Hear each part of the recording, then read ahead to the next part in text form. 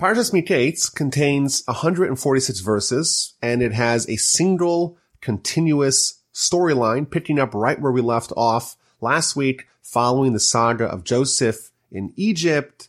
We left off last week. He was in prison, and this week we're going to read about his meteoric rise to becoming a monarch, to becoming the viceroy of Egypt, and his brothers and family in Canaan, the land of Israel, and their fateful meanings. Even though there's going to be 146 verses dedicated to the storyline, we're not going to have it resolved until next week. When the Parsha begins, it was 2 years to the day after the events of last week's Parsha, and Pharaoh had a dream. Like we mentioned last week, dreams are sometimes an element of prophecy, and the more connected someone is with the spiritual realm, the more spiritual their dreams are. Pharaoh must have obviously been someone who had a certain spiritual sensitivity by the fact that he's about to experience 2 prophetic dreams. A few weeks ago, we read about Hagar, who became the maidservant of Abraham and Sarah. And Rashi told us that Hagar was initially an Egyptian princess. But when Abraham came to Egypt, Pharaoh was so impressed and moved by Abraham and Sarah that he told his daughter Hagar, it's better for you to be a maidservant for Abraham than to be a princess in Egypt. And he gave Hagar, his daughter, to Abraham and Sarah as a maidservant. It's unlikely that the Pharaoh of Abraham is the same Pharaoh of Egypt, but it shows a certain consistency with spiritual sensitivity and acuity amongst these pharaohs. So what's Pharaoh's dreams? He's standing by the river, by the Nile, and there's 7 robust and healthy cows that emerge from the water, and they start grazing. And soon afterwards, 7 frail and gaunt cows come out of the river, and they too appear next to the cows on the bank of the river. And suddenly, the cows that were weak and emaciated consumed the healthy and robust cows, and despite eating the healthy cows, the 7 skinny, frail cows remained skinny and frail. And Pharaoh woke up. He fell back asleep, and he had a second dream. And there's 7 ears of grain sprouting from a single stalk, and again, 7 healthy, robust ears of grain, and then 7 other ears of grain, thin, weak, emaciated, they too sprout up, and the ears of grain that were weak and frail swallow up the 7 healthy and full ears, and Pharaoh awoke, and behold, it is a dream. In the morning, he's all agitated, he's frustrated, he calls to all his gurus, to all his savants, to all his necromancers, to all the wise men, to all his advisors, and he tells them the dream, and no one is able to sufficiently assuage Pharaoh. No one's able to interpret them in a way that he finds palatable. Rashi tells us one of them suggested that he's going to have 7 daughters, and then all 7 daughters are going to die. A second interpretation was he's going to conquer 7 countries, and then he's going to lose them all. Nothing seems to resonate with Pharaoh. And then the cupbearer, that same individual that used to be a cellmate with Joseph before he was restored to his post, he speaks up and he tells Pharaoh, I'm going to mention my transgressions today. I made a huge blunder. Why? And he recounts the whole story. Pharaoh got mad at his servants, and he placed me, the butler, together with the baker in jail with the chamberlain of the butchers. And we had the dreams, and I had a dream and the interpretation of his dream, and he had the interpretation of my dream. And there was this Hebrew youth, this slave. He's referring to Joseph, of course. And he's there, and he was with us in prison. We told over our dreams to him, and he was obviously adept at interpretation of dreams. And he accurately told us that you, the cupbearer, you're going to be restored to your post, and the baker is going to be hanged in 3 days. So he's telling Pharaoh, you are someone who's very disturbed by the fact that you don't have an interpretation to your dream. I may have the guy for you. And that, of course, is Joseph. So Joseph now has been 2 years since he had any contact with the baker or the butler. And in verse 14, we read how quickly Joseph is going to go from being languishing, rotting in prison to being ushered before Pharaoh.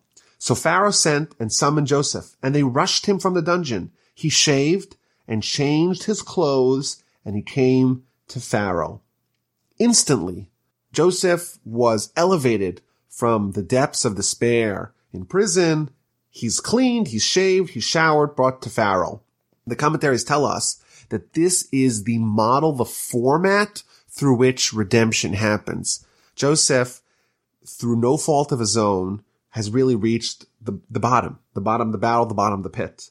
He was sold out by his brothers. He was sold as a slave multiple times. He was falsely accused of seducing his master's wife when really it was the other way around.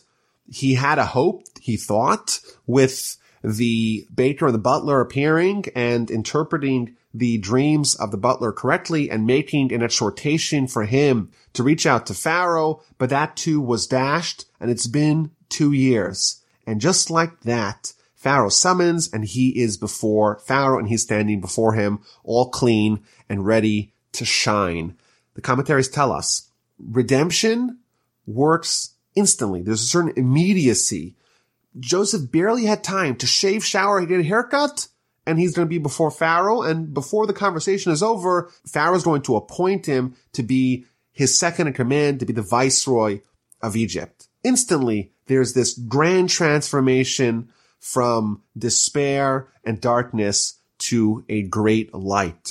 One of the more modern commentaries suggested that redemption, certainly of the messianic version, it's not like waiting for a car service or a taxi or an Uber where you could still kind of be in your house and wait, and they'll beep, they'll wait for you outside, and you could get your stuff and go into the car. It's like a train.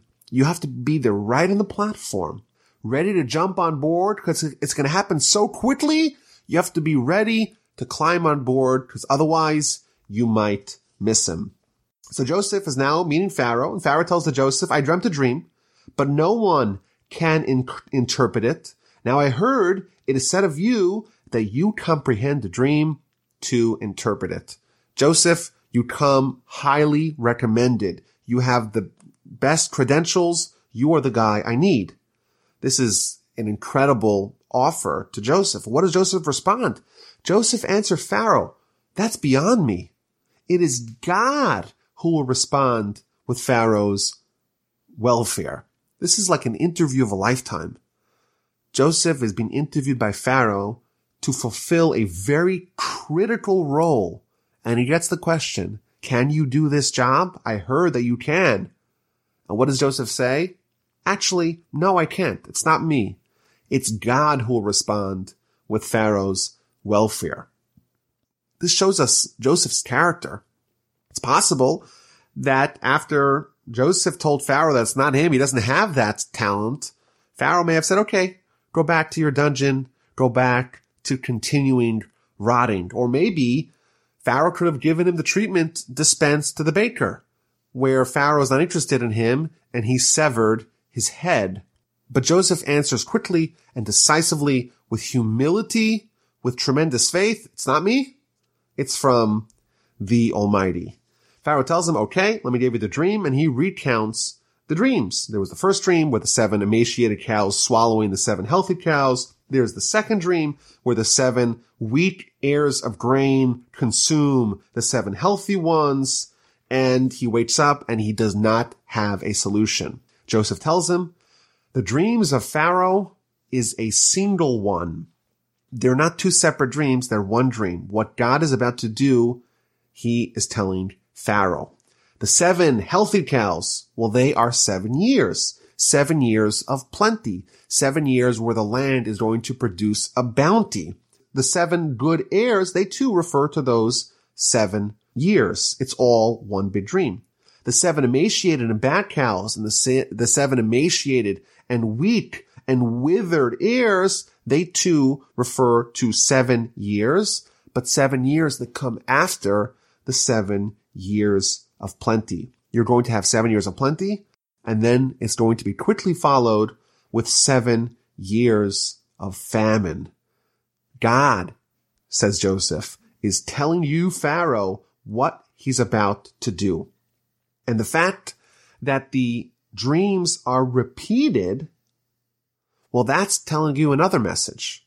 The message is that it's about to happen. It's not going to happen in some time down the road. It's imminently awaiting us. God is hastening. There's going to be 7 years of abundance and then 7 years of famine that will ravage the land. And just like those 7 skinny cows did not show the impression of satiation from consuming the 7 healthy cows, so too the 7 good years are going to be forgotten during the 7 years of famine.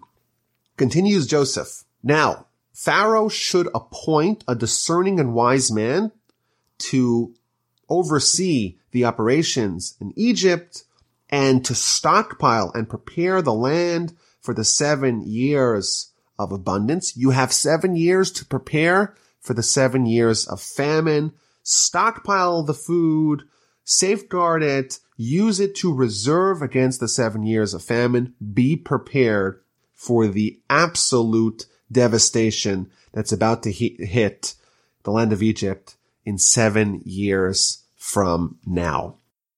So there's a few interesting things to pull out of this narrative. For one, Joseph tells Pharaoh that even though there are 2 separate dreams, one of the cows and one of the wheat, it's really only one message. Well, why is it repeated? Why does God deliver this single message with 2 separate dreams? Well, the reason why it's doubled is because it's telling you the time frame, the timetable. The timetable is right now. It's happening immediately. Do not delay. It's been pointed out that 13 years prior, we find out in a little bit that Joseph is 30 years old. So he was sold as a slave when he was 17. So it's been 13 years since Joseph had his 2 dreams, the 2 dreams where his brothers are bowing down to him. And it's interesting that Joseph himself is telling us that when a dream is doubled, that means it's happening immediately. Yet, with Joseph, we know from the rest of this week's Parsha, Joseph indeed is going to become a king, and his brothers are going to bow down before him. But here we see that it's happening immediately, and Joseph had 2 dreams, and that did not happen immediately. So how do we reconcile that? So there's maybe a few ways to reconcile that.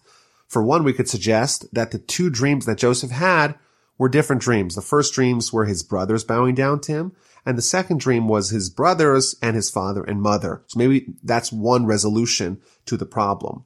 Alternatively, we could suggest that really Joseph's dreams indeed were implemented immediately. It's just part of his ascendancy. This is a theme that we spoke about last week.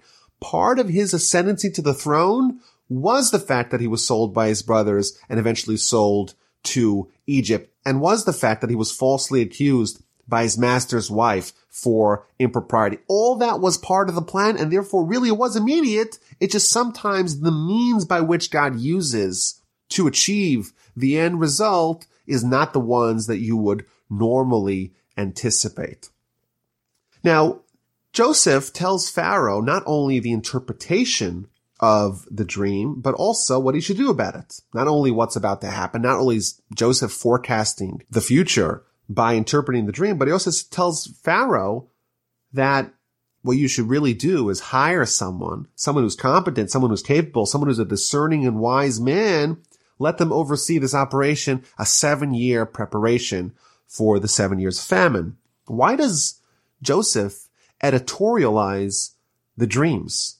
After all, Pharaoh didn't tell him what to do about the dreams. Pharaoh only requested that he interpret them and let Pharaoh make the decision of how to move forward with this newfound information.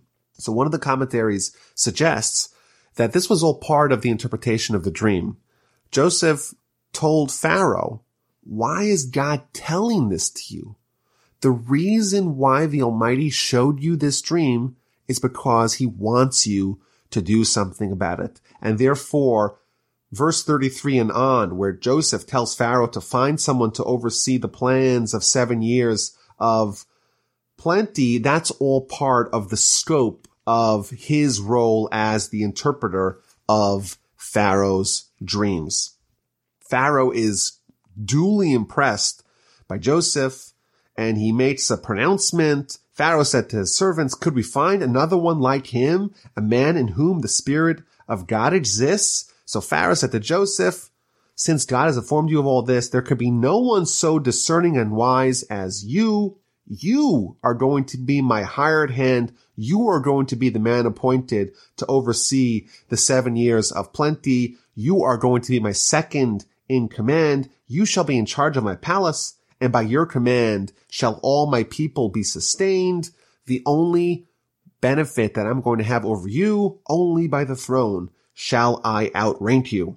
Pharaoh said to Joseph, verse 41, "See, I have placed you in charge of all of the land of Israel." Pharaoh removed his ring from his hand, put it on Joseph's hand. He dressed him in garments of fine linen. He placed a gold chain upon his neck. He had him ride in the second royal chariot. I guess that's the Egyptian equivalent of Air Force Two. And they proclaimed before him Avrech, and thus he appointed him over the land of Egypt. Pharaoh says to Joseph, "I'm Pharaoh, and without you, no man may lift up his hand or foot in all of the land of Egypt. You're going to be in charge of everything. I'm the titular head. I'm Pharaoh, but everything else is under your purview." Pharaoh called Joseph's name Tzafnas Paneach. He gave him a name which Rashi tells us means the one who uncovers the hidden. He gave him a wife, Asnas, the daughter of Potiphar, the chief of On, for a wife, like we mentioned last week. This is the daughter of Potiphar, the same individual to whom Joseph had worked and to whose wife had falsely accused Joseph of impropriety. Thus, Joseph emerged in charge of the land of Egypt, and he was 30 years old when he stood before Pharaoh, king of Egypt. Joseph left Pharaoh's presence, and he passed through the entire land of Egypt. Joseph woke up one morning. He was a prisoner. He's been in prison for multiple years for a crime he did not commit, and he went to sleep that night, having traveled throughout the land of Egypt in the chariot of royalty, dressed like a king, and with a mandate from Pharaoh to oversee every aspect of the Egyptian country. There's an amazing midrash that points out that there's 11 different distinct honors and plaudits that Joseph is given here by Pharaoh, and it connects them to the 11 different ways that Joseph overcame his temptation with the wife of Potiphar. Because Joseph overcame his urges to sin with the wife of Potiphar, for each one of those elements of resistance, he was granted an honor and a plaudit. And I think there's an overarching lesson that Joseph exercised superlative self-control, and therefore he's the one who was worthy of being given control. He mastered over his Yetzer Hara, over his evil inclination, and therefore he is the rightful master over the land of Egypt. Now, his wife is Asnas, the daughter of Potiphar. So there's an interesting backstory here brought in the name of the Midrash.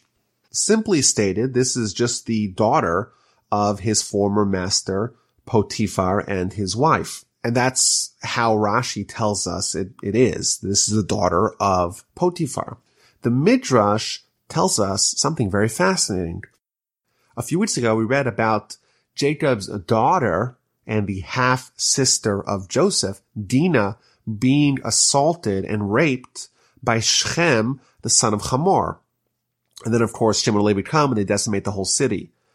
But the Midrash tells us that indeed Dinah, she became pregnant as a result of that encounter. And she had a baby. The problem was that this baby grew up with a little bit of a cloud over her. And therefore, Jacob put her up for adoption. And she was adopted through a long circuitous route by Potiphar and his wife because they were barren. They weren't able to have any children. And therefore, she was like the adopted daughter of Potiphar and his wife, but she was ironically Joseph's actual niece, which is a very interesting backstory here that the Midrash tells, that Joseph, he didn't marry some random Egyptian woman, moreover, the daughter of his previous accuser. Rather, she was the adopted daughter of Potiphar and his wife, but she was actually the daughter of Dinah. Just really interesting idea here in the Midrash. So Joseph's in charge of the land of Egypt, and the 7 years of plenty and abundance begin. And the earth produces incredibly. There's an incredible bounty, and the crop is just a booming one. And Joseph is gathering all the food of the 7 years that came to pass in the land of Egypt, even though there was tremendous plenty. And of course, under those circumstances, it's very hard to be frugal. It's very hard to pinch pennies. Still, Joseph is amassing food. He takes the grain from each locale and stores it in the earth for each locale to maximize its shelf life. And he amasses grain like the sand of the sea in great abundance until he ceased counting, for there was no number. It was such an astonishing feat of coordination, of logistics. Joseph managed to oversee the entire agricultural infrastructure of Egypt and to stockpile tremendous amounts of food until it was just impossible to even keep track of it. There was just so much. Joseph also flourished in his personal life. He had 2 sons born before the famine had not yet set in. Rashi tells us that the fact that they were born before the famine set in, it's not a coincidence, because there is a prohibition from someone to procreate during the time when there is a famine. It's prohibited to engage in marital relations during the years of famine. When the whole world is suffering, it's improper for someone to be overly joyous. Similarly, if you remember, in Parshas Noach, we read that for the duration of the time of the ark, both humans and animals were prohibited from conjugal relations. So Joseph has 2 sons born to him via his marriage to Asnas, the daughter of Potiphera. The first son is Menashe. The word Menashe means to forget. And the reason why Joseph named his firstborn son Menashe was because God has made me to forget all my hardship and all my father's household. And the second son is Ephraim, which means to be fruitful, for God has made me fruitful in the land of my suffering. The commentaries are a little bothered by Joseph's naming his first son Menashe, because God has made me forget all my hardship and all of my father's household. It seems kind of strange that Joseph would forget where he came from. He would forget his roots. He would forget his father and his household and who he really stands for, what he is as an individual. It seems kind of problematic. So it's been suggested that really Joseph didn't forget it. He just felt that it wasn't as vivid as it used to be. That same connection, the same identity that he had previously was not quite the same the way it was. He didn't really forget it, but it wasn't the same thing like it was prior. Now we're in the middle of the holiday of Hanukkah, and during one of the prayers that we say, the Al Nisim prayer that we say during Hanukkah, we say that the Assyrian Greeks, wanted to make us forget, to forget the Torah. What does that mean? Did the Greeks really imagine to get us to forget the whole Torah? But maybe it's similar to what Joseph is talking about over here. They won't actually forget his household, forget Jacob, forget his family.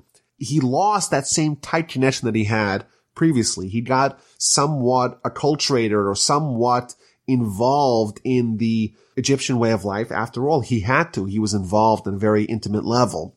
Similarly, the Greeks didn't anticipate that we would forget the Torah entirely, but maybe that strong connection where the Jew and Torah, the Jewish nation and Torah, that's our pastime. That's what we live for. That is our calling as a nation. That's what they wanted to diminish by making us forget the Torah. The 7 years of abundance concluded, and now the 7 years of famine began. There was famine in all the lands. Everywhere there was famine, but in Egypt, well, they were prepared and they had bread. But the bread, of course, was being controlled by Joseph. When all the land of Egypt hungered, the people cried out to Pharaoh for bread. So Pharaoh said to all of Egypt, go to Joseph. Whatever he tells you, you should do. What does it mean? Whatever he tells you to do, you should do. So Rashi tells us something very interesting and surprising. That Joseph would tell the people who came to him for bread, he would tell them that he's only giving them bread on condition that they circumcise. And therefore the Egyptians came to Pharaoh and they said, he's telling us to circumcise. Pharaoh responds, whatever he tells you to do, you should do. That's what Rashi tells us. Really interesting. So indeed, the people had no choice, and the only way they could get food was to circumcise. They, in fact, did that. A really bizarre idea that we see here. And also maybe a problematic one. We know in Judaism, our religion does not believe in proselytization and certainly not forced proselytization. And it's almost never happened throughout our history. But here, Joseph is compelling the Egyptians to circumcise, and only on that condition is he willing to provide them with vital, necessary nourishment. What is the meaning behind that? So one idea is that Joseph, after all, he was invested in preserving the physical lives of the Egyptians. He cared for them. He worked so hard. He was working night and day to provide physical food so they could live. He became invested in them. He became interested in their well-being. And therefore he said, I'm not going to just feed them physically, but let them atrophy and devolve spiritually. I want them to flourish in every arena. So therefore, Joseph said, if you want to have the food, I'm going to force you, because that's my leverage. I'm going to force you to also invest in your spiritual half. The Midrash tells us if someone just circumcised, then they're already guaranteed a portion in Olam Haba, in the afterlife. Joseph was invested in the well-being of his Egyptian compatriots, and therefore he not only tended to their physical needs, but he also wanted to provide for them spiritually by getting them to be more spiritually attuned. As we know, that the circumcision, as we spoke about in the past, is all about embracing the spiritual lives that we live. That's one suggestion to explain that. Alternatively, Joseph knew from his dreams that his brothers and his family indeed are about to come to Egypt. He didn't know when, he didn't know the timeline, but he was anticipating this to happen. And he was worried that his circumcised brothers might be somewhat out of place, maybe stigmatized once they arrived into Egypt. And to circumvent that, he ordered that the Egyptians themselves, they circumcise or else they get no food. Just a really interesting idea here that we see in Rashi. So the famine spreads out all over the face of the earth. Joseph opens up the storage houses and the containers and sells provisions to Egypt, and all of earth, so not just Egypt, other countries as well, they come to Egypt to buy provisions, and Egypt becomes a hub, a trading hub for food for people to survive this terrible famine. Chapter 42 pivots back to Canaan, back to the land of Israel, where Jacob is also suffering the effects of the famine. And therefore he says to his sons, don't make yourself conspicuous. Maybe we have the ability to sustain ourselves, but if everyone's going to Egypt, we shouldn't make believe like we have more than everyone else. and therefore I heard there's provisions in Egypt. Go down there, go purchase some of it for us so we can live and not die. So Joseph's brothers, 10 of them, went down to buy grain from Egypt. Joseph has 11 brothers. Of course, the exception here is Benjamin. Jacob sends the 10 brothers that conspired to sell him into slavery or to try to kill him. Of course, Reuben and Judah tried to save him, as we read last week. But these same 10 brothers are going now down to Egypt to procure food. Jacob is unwilling to send Benjamin with his brothers. He's worried lest a disaster will befall him. So they head down from the land of Canaan to the land of Egypt. It's interesting. In verse 2, Jacob tells his children, Redu Shama, go descend down to Egypt. And he uses an unusual term, Redu, descend down to Egypt, go down to Egypt. Rashi tells us that the gematria, the numerical value of the word Redu, as we know, every Hebrew letter has a number that corresponds to it. And the numbers of the word Redu is 210, which equal the exact number of years that the Jewish people are going to end up in the land of Egypt before the Exodus. So Jacob is like unknowingly and unwittingly spitting out prophecy with the words that he uses to tell his children, go down to Egypt. In verse 3, the 10 sons of Jacob are called the brothers of Joseph. And it's interesting, Rashi jumps on this, that even though they had sold them, they were beginning to regret it. And they were committing themselves to be brothers of Joseph, to re-engage with him in kinship and in brotherhood, and maybe even, as we will see later, maybe even try to find Joseph, whom they know is alive and whom they know was headed to Egypt. So they head down to Egypt and they enter among the arrivals. Rashi tells us that they enter in 10 separate gates. They don't all go in the same entrance. It's kind of like when you go into a foreign country, you have to go through passport control. They went on 10 different lines or 10 different gates or 10 different entrances into the land. Why? So Rashi tells us one reason, because they were 10 healthy, robust, muscular men, and therefore if they all came together as a team, it would look so imposing and so impressive that there may be some evil eye. People may be envious, may be jealous, and that's not a good thing. It doesn't portend well for them. That's one idea. Later on, we see another reason why they entered in 10 different gates, to be able to spread out as much as possible over the land. Maybe one of them will bump into Joseph. Joseph, after all, in their eyes, was sold as a slave to Egypt. It's possible, maybe even likely in their eyes, that he's still a slave somewhere. Maybe we'll bump into him. Let's increase our chances of a chance encounter with Joseph by going in 10 different ways till we reach our destination. So Joseph, he's the viceroy over the land. Everyone who wants food has to come to him.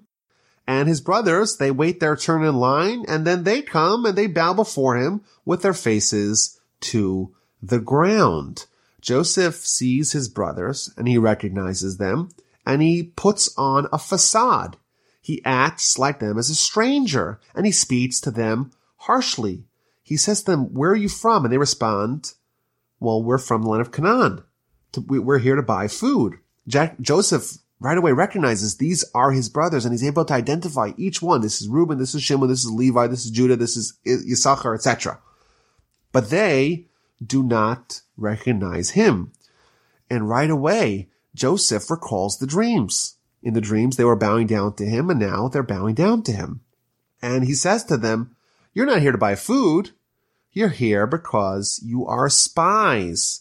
You have come to see the nakedness of the land. You've come to find the vulnerabilities. You want to attack us, and that's your true purpose." And this is going to kickstart a whole cat and mouse episode where Joseph is going to make a false accusation. He knows exactly who they are and he knows exactly what their identity is, but he's going to be toying with them. He's going to be playing with them. He's going to be pushing their buttons for the duration of this Parsha.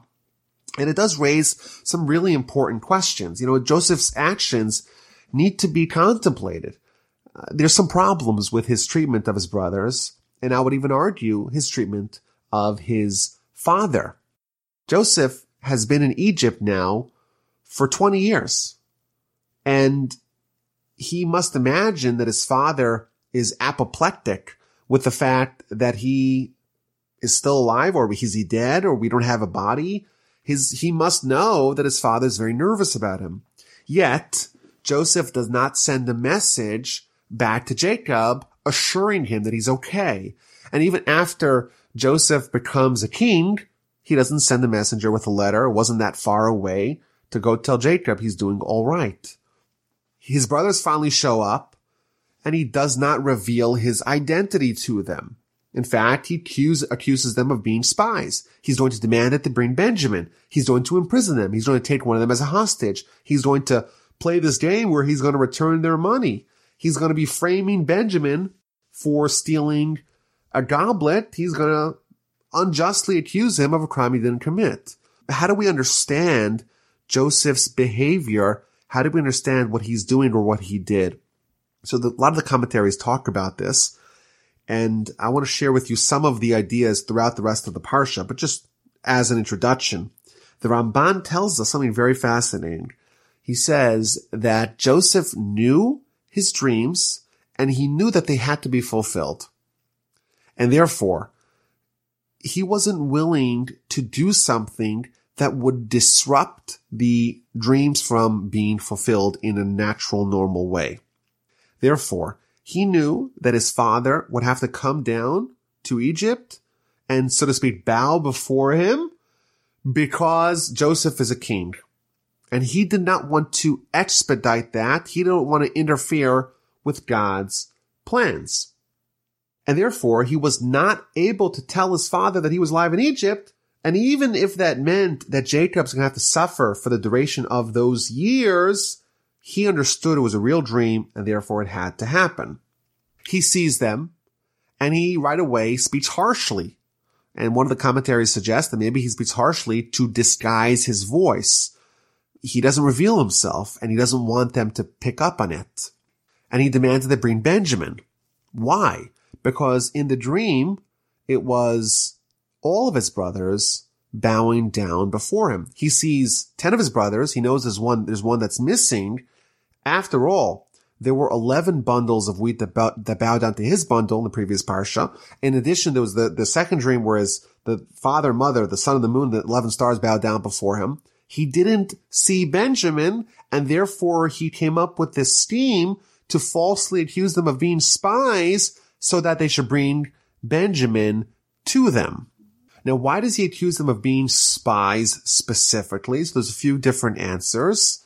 One answer is that Joseph was very wary that they may do some investigation into his character. They may find out about him for a variety of reasons. By accusing them of being spies, they're going to be very circumspect about going to investigate Joseph because they don't want to give off the appearance that they are indeed spies. And therefore, he kind of pushed them into a corner. They cannot investigate Joseph's character and nature and identity without giving credence to the claim that they are spies. In addition, the Ramban says that Joseph had some credibility in his claim that they were spies because, after all, these were respected men. They would send their servant to go procure food. If they went themselves, it seems kind of fishy, and there is some grounds to accuse them of engaging in some sort of spying reconnaissance mission. Now, it's interesting here. The brothers don't recognize Joseph, even though Joseph recognizes the brothers. So Rashi tells us that he spoke through a translator, and he was speaking in Egyptian. And it was also 20 years later. And when he left, he was only 17. He didn't have a full beard. They were a little bit older. They did have a full beard. And that's why it was possible for them to not recognize him, even though he was able to recognize them. The Ramban hints at maybe a different answer. And that is the brothers in last week's Parsha were so incredulous when Joseph suggested that he's going to lord over them. He's going to be a king. They couldn't possibly fathom that the dream indeed came true. They had kind of locked their mind. It was, one thing was clear in their mind. Joseph was a total megalomaniac. He was in no way destined for kingship. And therefore, one thing is for sure, he's not a king. Is he alive? Maybe yes, maybe no, but he's definitely not a king. And therefore, they didn't even consider, it didn't even cross their mind to think maybe he really is this man that's talking to them in Egyptian, this man who's playing a very harsh game with them. This man really is Joseph. They never even considered it because it ran against their prior prejudice against Joseph. So after Joseph accuses them of being spies, they quickly try to defend themselves. And they say, no, we're not spies. We came to buy food. And they give him a little bit of background. We're all the sons of one man. We never were spies. And he says, no, you are spies. You're here to check out the vulnerabilities of the land. So they elaborate on their story. We're actually 12 brothers. Even though there's only 10 of us here, there's 2 more. One of them is gone. The youngest one is with their father. And Joseph says, oh, you're changing your story. You're acting like someone who's not telling the truth. First you say it's us, and now you tell us there's more brothers. There's one brother that's there, one brother that's not there, one brother that's missing, one brother was the father. The only way I am trusting that you are not spies is if you bring your youngest brother here, you send one of you, go run up to the land of Canaan while the rest of you are imprisoned. I'm swearing on the life of Pharaoh, you're really spies unless you're able to disprove that by bringing Benjamin. And he threw them in prison for good measure for 3 days to let them mull over their next move. Now Rashi reveals a little bit more of the dialogue that happened between Joseph and his brothers. Rashi says that the brothers told him that they actually, one of their purposes to coming back to Egypt is to try to find Joseph. And then Joseph, who obviously they didn't realize was Joseph, inquired of them, well, what if you found him, but his owner will only sell him to you for a very exorbitant price? Would you buy him back? And the brothers respond to Joseph, definitely. Well, what if the owner of your missing brother refuses to sell him back at any price? What do you do then?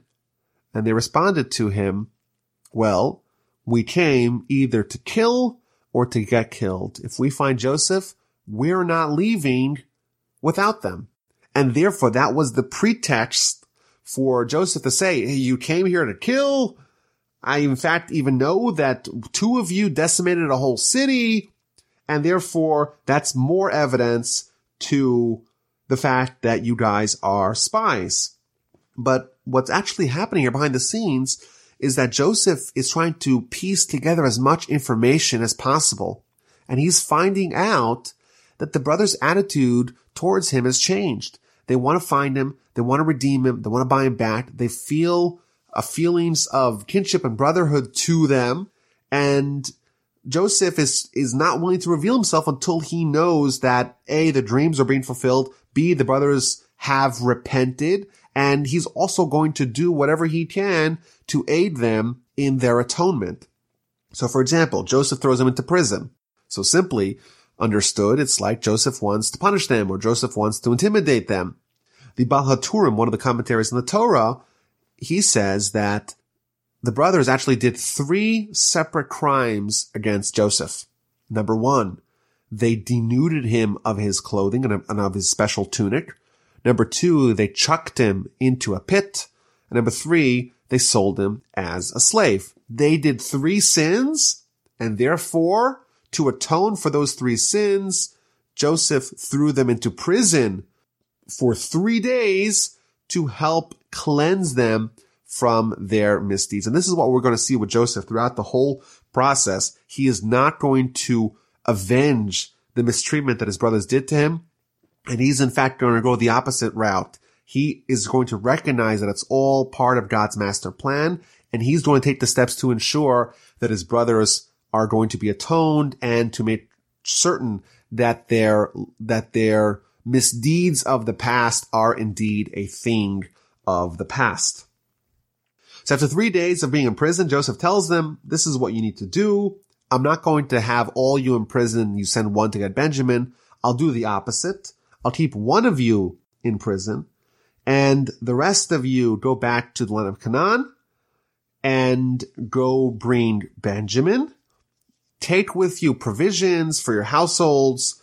Just come back with Benjamin, and that way you won't die. And that was the plan. In the meantime, the brothers begin conversing with themselves. They realize that they got themselves into this terrible imbroglio, and they start reflecting about why they deserve this terrible punishment, that they have to bring Benjamin and they're going to have to give up a hostage, and this viceroy of Egypt is treating them so bad. And right away, they start regretting and reflecting on what they did to Joseph, even though it's been 20 years since those events of when they sold Joseph. The brothers, like the Torah and the Talmud encourages us to do, they are reflecting on the bad things that happened to them and trying to understand what its roots are. Why is God doing this to them? And they right away attribute what's happening to them here. They attribute that to what they did to their brothers. Indeed, we are guilty, they say, concerning our brother. We saw his heartfelt anguish. He pleaded with us. We didn't listen. We paid no heed. And that is why this anguish has come upon us. They attributed their treatment of Joseph to the treatment that they are now receiving, ironically, from Joseph himself. But of course, they don't know that. And this is what we're trained to do. The Talmud tells us when someone has bad things that happen to them, they right away should examine their deeds to find out what message God is sending to them. The Rashbam here tells us that they understood that we threw Joseph into a pit, and therefore now we have been thrown into jail as well, direct measure for what we did with Joseph.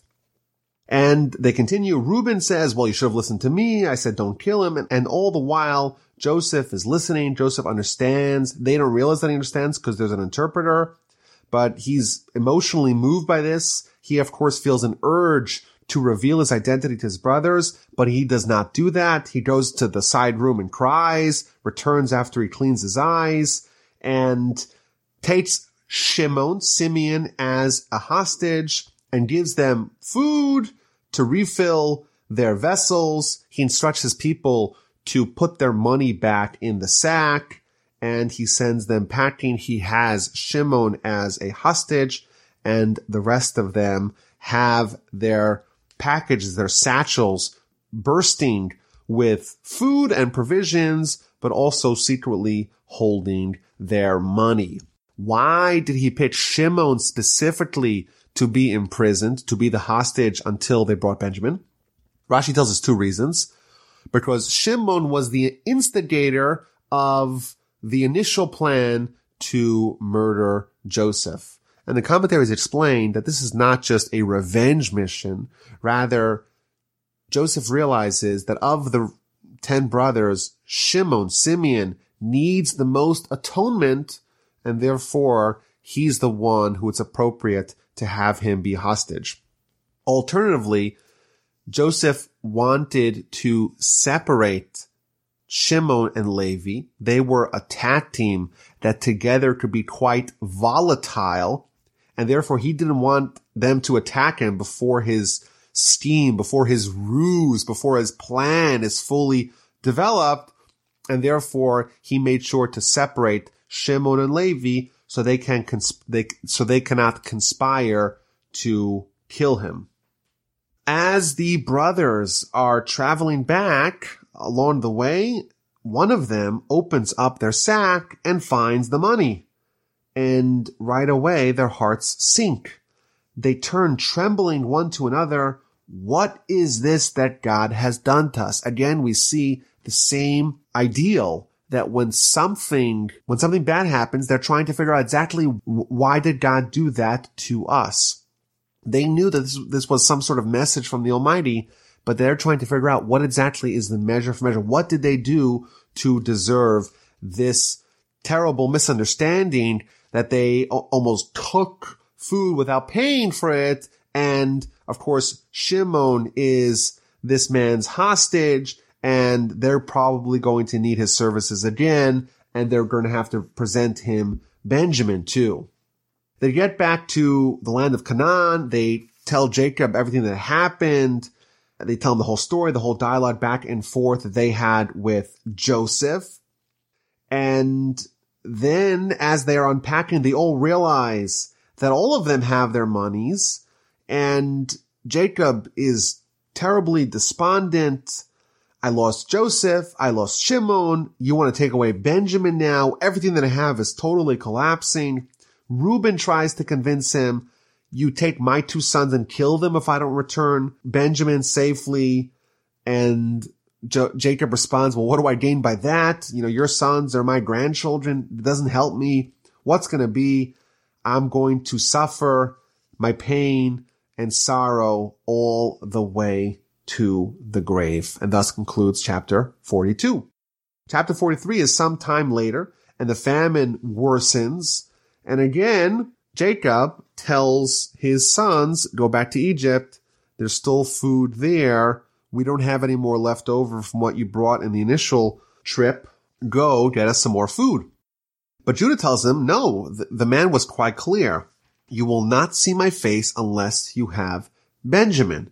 If you want to send us down, you have to give us Benjamin. That's the only way that we could go and buy food. And Judah reasons with his father. It's understandable you don't want to send Benjamin, but what happens if you don't send Benjamin? Then he's going to die for sure. If you send him down with us, I'll guarantee him. And it's quite likely that maybe everything will work out. We'll save Shimon. We'll bring back Benjamin. Who knows? But if you leave him here, then everyone's going to die. The famine is very severe. So Jacob relented, and he says, okay, I will send you with Benjamin. And like Jacob's encounter with Esau, he prepares a very robust gift. He takes a whole bunch of fruits and nuts and goodies that are only available in the land of Israel to give as a gift for Joseph. What can you give a man that has all the money in the world? Well, maybe some food that they don't have access to because of the nature of where they are living. He gives them double the money for the first trip, money for the second trip. He gives them Benjamin, and he says a prayer. May the Almighty grant you mercy before the man, that he may release to you your other brother as well as Benjamin. Jacob does not identify Shimon by name. He says, your other brother. Rashi tells us this is another instance where Jacob is speaking prophecy but not realizing it. He says, your other brother. Indeed, what's going to happen in this next trip is that the brothers are going to actually encounter the other brother, not just the one that was taken hostage now, not just Shimon, but also Joseph. And as for me, continues Jacob, as I have bereaved, so I am bereaved. Just as I have suffered from Joseph being taken and from Shimon being taken, I'll suffer if things go bad, if Benjamin does not return. The brothers arrive in Egypt and they meet Joseph again. Joseph instructs the people in charge of his house to prepare a feast. He wants to eat his meal together with these 11 brothers. They are very quick to try to pay their debt from last time. The man in charge tells him not to worry. Don't worry about it.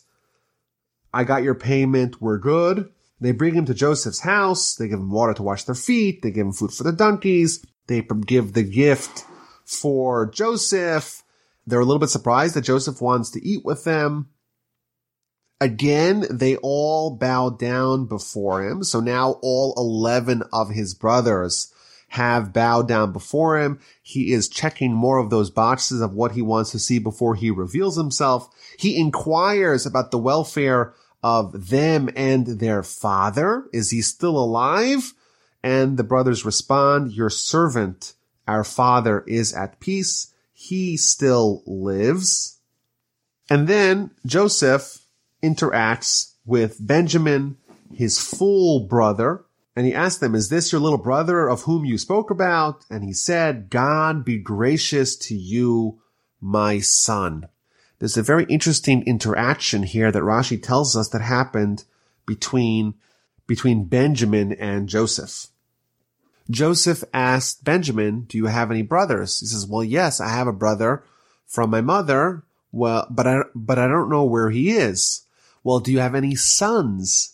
And he says, yes, I have 10 sons. Well, what are their names? And Benjamin starts to list the names of his 10 sons. And each one of his 10 sons is named after another element of Joseph, either his relationship with Joseph, all the terrible things that happened to Joseph, or Joseph's stature. And Joseph is overwhelmed by this gesture of his brother that again, he's consumed with compassion with his brother. He runs to the next room. He cries and fortifies himself and returns to meet his brothers. It's interesting. We saw that Joseph had 2 sons, Ephraim and Manasseh, and now we read about Benjamin having 10 sons. The Talmud says something very interesting. It says that Joseph was supposed to be another one of the forefathers. And just like his father Jacob, Joseph was destined to bear 12 sons. But because he didn't fully resist Potiphar's wife's seductions, 10 of those sons were given to Benjamin, and Joseph was left with 2. Now indeed, Joseph's 2, Ephraim and Manasseh, we will read in a few weeks that they will become tribes of their own. Vis-a-vis those 2 sons, Joseph was indeed like his father, that his sons were the founders of tribes. So Joseph and his brothers have a meal together, even though they sit at separate tables. And the verse tells us that they ate and they drank and they became intoxicated with him. Rashi tells us an astonishing factoid that from the day that the brothers had sold Joseph as a slave, they did not drink wine. And in fact, Joseph, did not drink wine. This was a 2-decade mourning period for everyone involved. Jacob, of course, was mourning. The brothers, even though they had thought they were justified in selling Joseph, they commiserated with Jacob and they withheld from wine. They refused to celebrate when their father Jacob was suffering. And Joseph too mourned, so to speak, alongside them. And now, for the first time in more than 20 years, they drank together and they became intoxicated. Joseph drank because, after all, now he's been reunited with all 11 of his brothers. And the obvious question is, well, why indeed did the brothers drink? And the commentators say a very clever answer. The brothers were accused of being spies. If they were to refrain from the offer of alcohol, it would be a sign that they are scared of what they might reveal when they're drunk. And therefore, the fact that they're able to drink and not be worried, that is proof that they are not spies. So they fulfilled their obligation. They brought Benjamin, and things are good. He returns Shimon, and he instructs the people of his home, of his household, to fill again the men's sacks with as much food as they could carry, again to return their money in the bottom of the sack. And then I want you to take my silver goblet, the goblet that I use for divination. I want you to place it in the satchel of the youngest one, in Benjamin's satchel. And the people followed Joseph's instructions precisely, and they're sent off. The men with their donkeys, everything they're happy, obviously. They have 11 of them. They got Shimon back. They have Benjamin intact, no problem. And as soon as they leave, Joseph lets them have a little bit of a head start. He sends people after them, and they confront them. Why did you repay evil for good? Joseph was so good to you, and you repay him by stealing his goblet, by taking this very important device that he uses to divine? You have done evil in how you have acted. So the brothers are very surprised by this. None of them stole any goblet. And they say, that's not true. Why would you say such a thing? It would be sacrilegious for your servants to do such a thing. Here, look, we returned the money that we brought back with us to the land of Canaan. We returned the money for the first time. Why would we steal any silver or gold?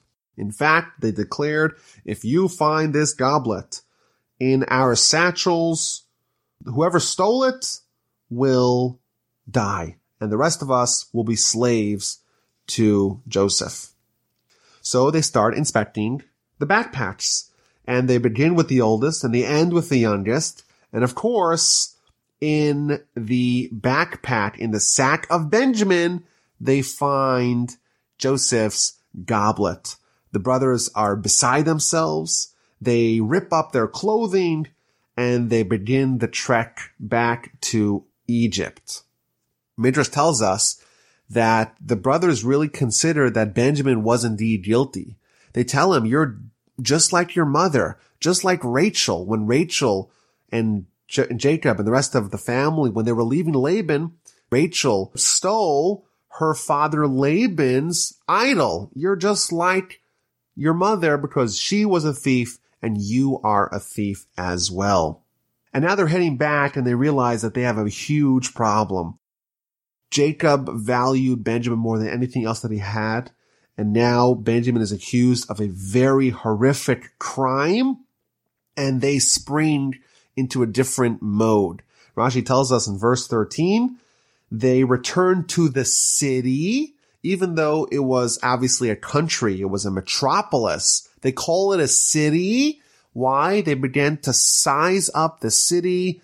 What do we need to do to kill off the whole city and make sure we can bring Benjamin back home? They arrive in Joseph's house. He was still there. They fall on their ground before him. This is a fulfillment of the dreams where all of Joseph's 11 brothers are bowing down before him. And Joseph says to them, what is this deed that you have done? Don't you realize that like man like me, I need this goblet? And of course, the question could be asked, why indeed did Joseph do it? So the Ramban tells us that he did it not to pain them, but Joseph was worried that maybe there was some latent hatred that they had for Benjamin. After all, he was from a different wife. He was from Rachel. Maybe the hatred that they had to Joseph, they transferred to Benjamin. And therefore, he was A, scared of sending him home with them, but B, he wanted to inspect to see what kind of love they had for Benjamin. And now he's going to see that the brothers, especially Judah, who made a personal guarantee to Jacob to return Benjamin to him in perfect shape and totally intact, Judah is going to launch into an effort to save Benjamin. So Judah said, what can we say to my Lord? How can we speak? How can we justify ourselves? God has uncovered the sin of your servants. We're all ready to be slaves, all of us, including Benjamin. What he's suggesting here is that figure out the total amount of years that you anticipate to have Benjamin, spread it out over all of us. He's demonstrating that no longer are they going to abandon their brother and sell him and move on with their lives. Joseph responds, no, I would never do that. Only Benjamin is guilty. Only Benjamin, the man in whose possession the goblet was found, he should be my slave. The rest of you, go up in peace to your father. And with that, epic cliffhanger. The Parsha ends after 146 verses. It's still not resolved. The brothers obviously are not going to allow Benjamin to remain there. And the continuation of this standoff is going to be seen next week.